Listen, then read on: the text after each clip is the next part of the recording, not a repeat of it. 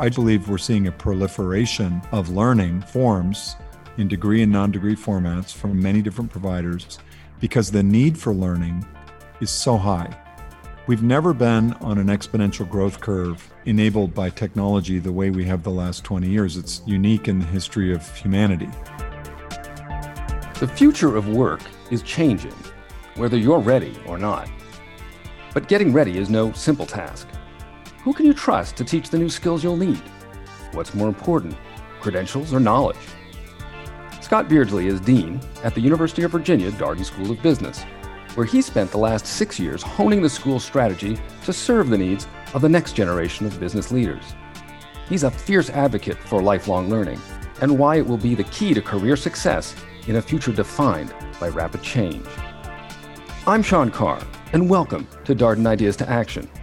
Today's episode is hosted by a special guest, Anne Trumbore, Executive Director of Digital Initiatives for Darden Executive Education and Lifelong Learning. Scott, thank you for joining us today. Now, you've changed careers coming to Darden from Belgium after 26 years at McKinsey, and you're a prime example of a lifelong learner, earning your doctorate at Penn. So what's it actually like after decades in one career, with kids at home, life in Europe, to move into a new chapter in a new country and a new industry? It feels great. You know, when I was a kid, my favorite book was Curious George, and I always have been curious about life and about learning new things. And a new chapter gives me an opportunity to continue to learn about education, about myself, about other people. And so I view it as part of a journey that I have undertaken called my life, to learn as much as I can about as many different things as possible. And it just so happens that I believe very much in the power of education to change people's lives, and that you can go from anywhere to anywhere with education, and that it really is the great equalizer. If you could take me back into what it was like having a very successful career and then thinking about going back and doing the work that's necessary to get a doctorate, write a dissertation, really put yourself back into the mode of serious student and to do scholarship again. As I was leading all the learning and leadership development, all the capability building for all the McKinsey professionals worldwide, I was on the faculty in many different programs, often with senior leaders, but also with some of the younger consultants. And what I realized is that I enjoyed that more than anything else I was doing. And I told myself, gosh, in some ways I'm jealous that I'm not on the learning end. I'm always on the faculty side. I wish there was a program for me to learn myself. Initially, I thought it was impossible because I was not willing to give up my career and take 5 years to go do a doctorate. So I was searching and searching and searching for all the top universities. Is there any kind of a program that I might be able to do while I was working? And I got into the Penn program. And when I embarked on it, it was very exciting. I told myself, what a privilege it is to be able to invest in myself and to dedicate a big portion of my mind towards learning. So that brings up something really interesting, I think, in the conversation around lifelong learning, particularly over the past year with the acceleration brought about by COVID. Folks are thinking more about lifelong learning as something they need to do to stay current, or is it something deeper than that? It's never too late or too early to invest in your own education and your learning. The best investment you can ever make is in yourself and in your own capabilities. And then the next best investment you can make is in the capabilities of those you love the most. So I view it as just part of life, and that no matter where you are in your life, it's not too late to still learn. The world is changing rapidly with the onset of technology. There's many types of roles that require you to retool, and lifelong learning is the ability to retool yourself, maybe for the job market, but also just for the joy of learning more. And that also is a nice segue to the idea of technology and how technology has not only increased what we need to know, but it's also changed how we learn. Sometimes the knowledge that you need to gain is just in time. You need it promptly You don't have time to take weeks and years off to go learn something. So that suits itself very well to technology, just-in-time delivery. On the other hand, we also know that a lot of learning comes from interpersonal interaction, building relationships, putting yourself in situations where you actually have to deal with human beings and not just with androids or with robots or artificial intelligence. And so it's how do you find that balance? What anecdotes can you share that you think are useful in creating sort of the history of how this technology is changing the way that we learn, particularly at work? I think that a lot of people want the answer to be black or white.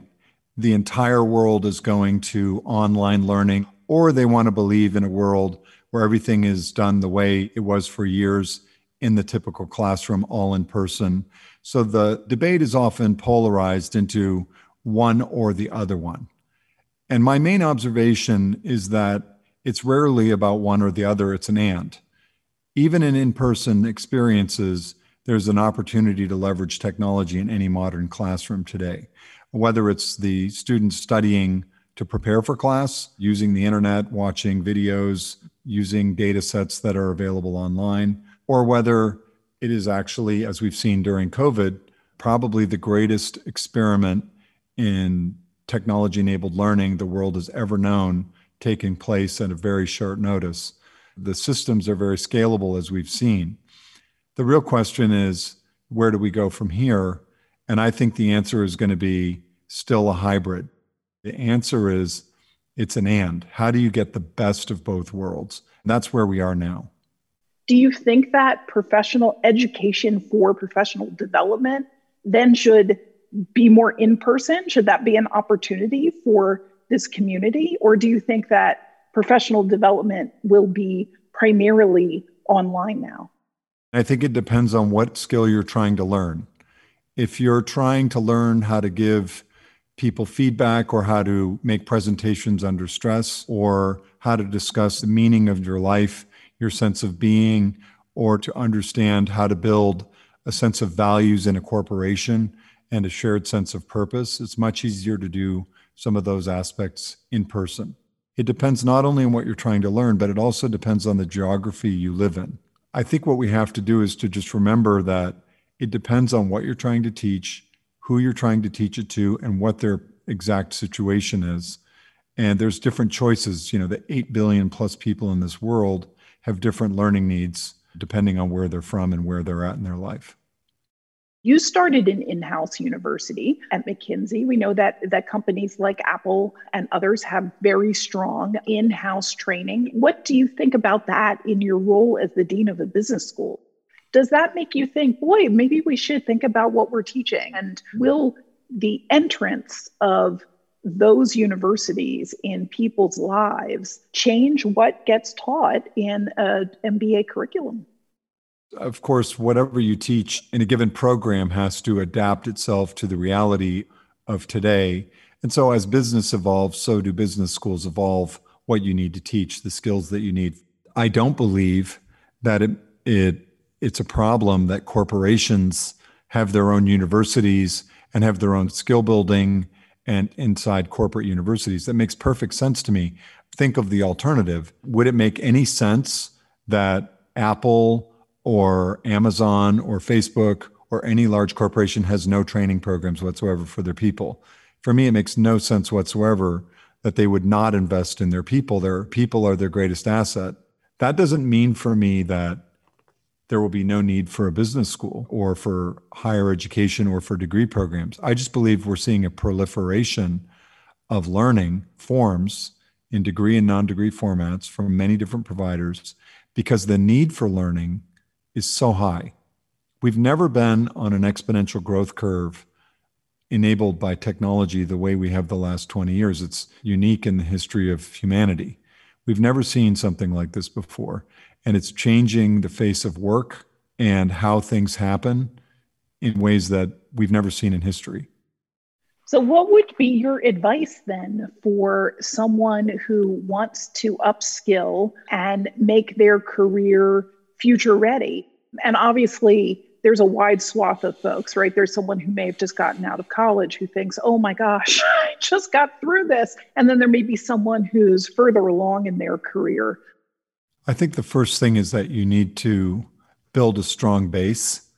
In a world with increased volatility and uncertainty, the value of options go up. We know this from financial theory. More volatility, the value of the option goes up. Same thing with your education. And so a top degree from a great school like Darden is an option creator. It gives you the possibility to work in more industries, more functions, more geographies. It's kind of like a passport. And perhaps more importantly, it teaches you at a place like Darden, we teach people how to learn, because we can't possibly teach you everything you need to know for the rest of your life right now.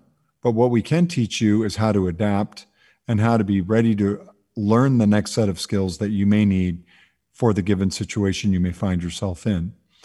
Nobody has a crystal ball about the future. So what you can do is to prepare yourself to know how to adapt.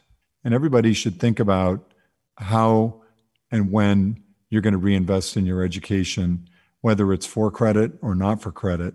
And that's why we have lifelong learning and executive education at Darden to help anybody re-equip, become reacquainted, re-engage with people that are like-minded.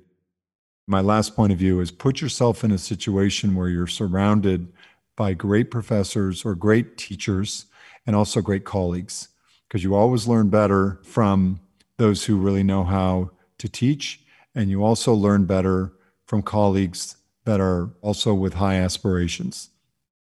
If I'm a lifelong learner and I think, wow, I do want to go someplace where they really care about teaching, what are some ways you can engage with Darden beyond the traditional MBA? And why would I invest in myself to do that? What is the special sauce here?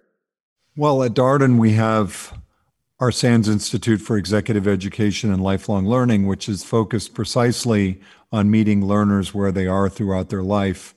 It doesn't have to be in the residential MBA format. It could be in the executive MBA format, or it could be in the Master of Science in Business Analytics arena, or it could be for different certificates and credentials that we have either for credit or not for credit, stackable credentials, either towards a specialization or maybe even a degree over time. And they consist of in-person opportunities in Charlottesville and Washington, D.C., but they also consist of online programs that are available either synchronous or asynchronous. In other words, either live or recorded. And also, some companies want to tailor offerings to themselves. So another thing that, Darden does that companies should be aware of is we create custom programs for companies that they can then embed within their own organization, tailored to their own needs. And now just circling back to the big Nostradamus question, what do you think the future of work and the future of education are as they talk to each other?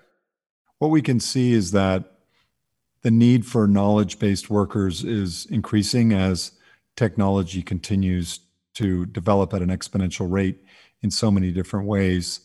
I see a future where the future of work is going to be voracious in its need for those who can operate in the knowledge economy.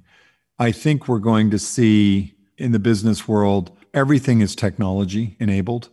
At the same time, I think there are going to be a tremendous number of ethical questions related to the role of technology in corporate business models, who has the access and the right to private information, how it can be exploited for good or for bad.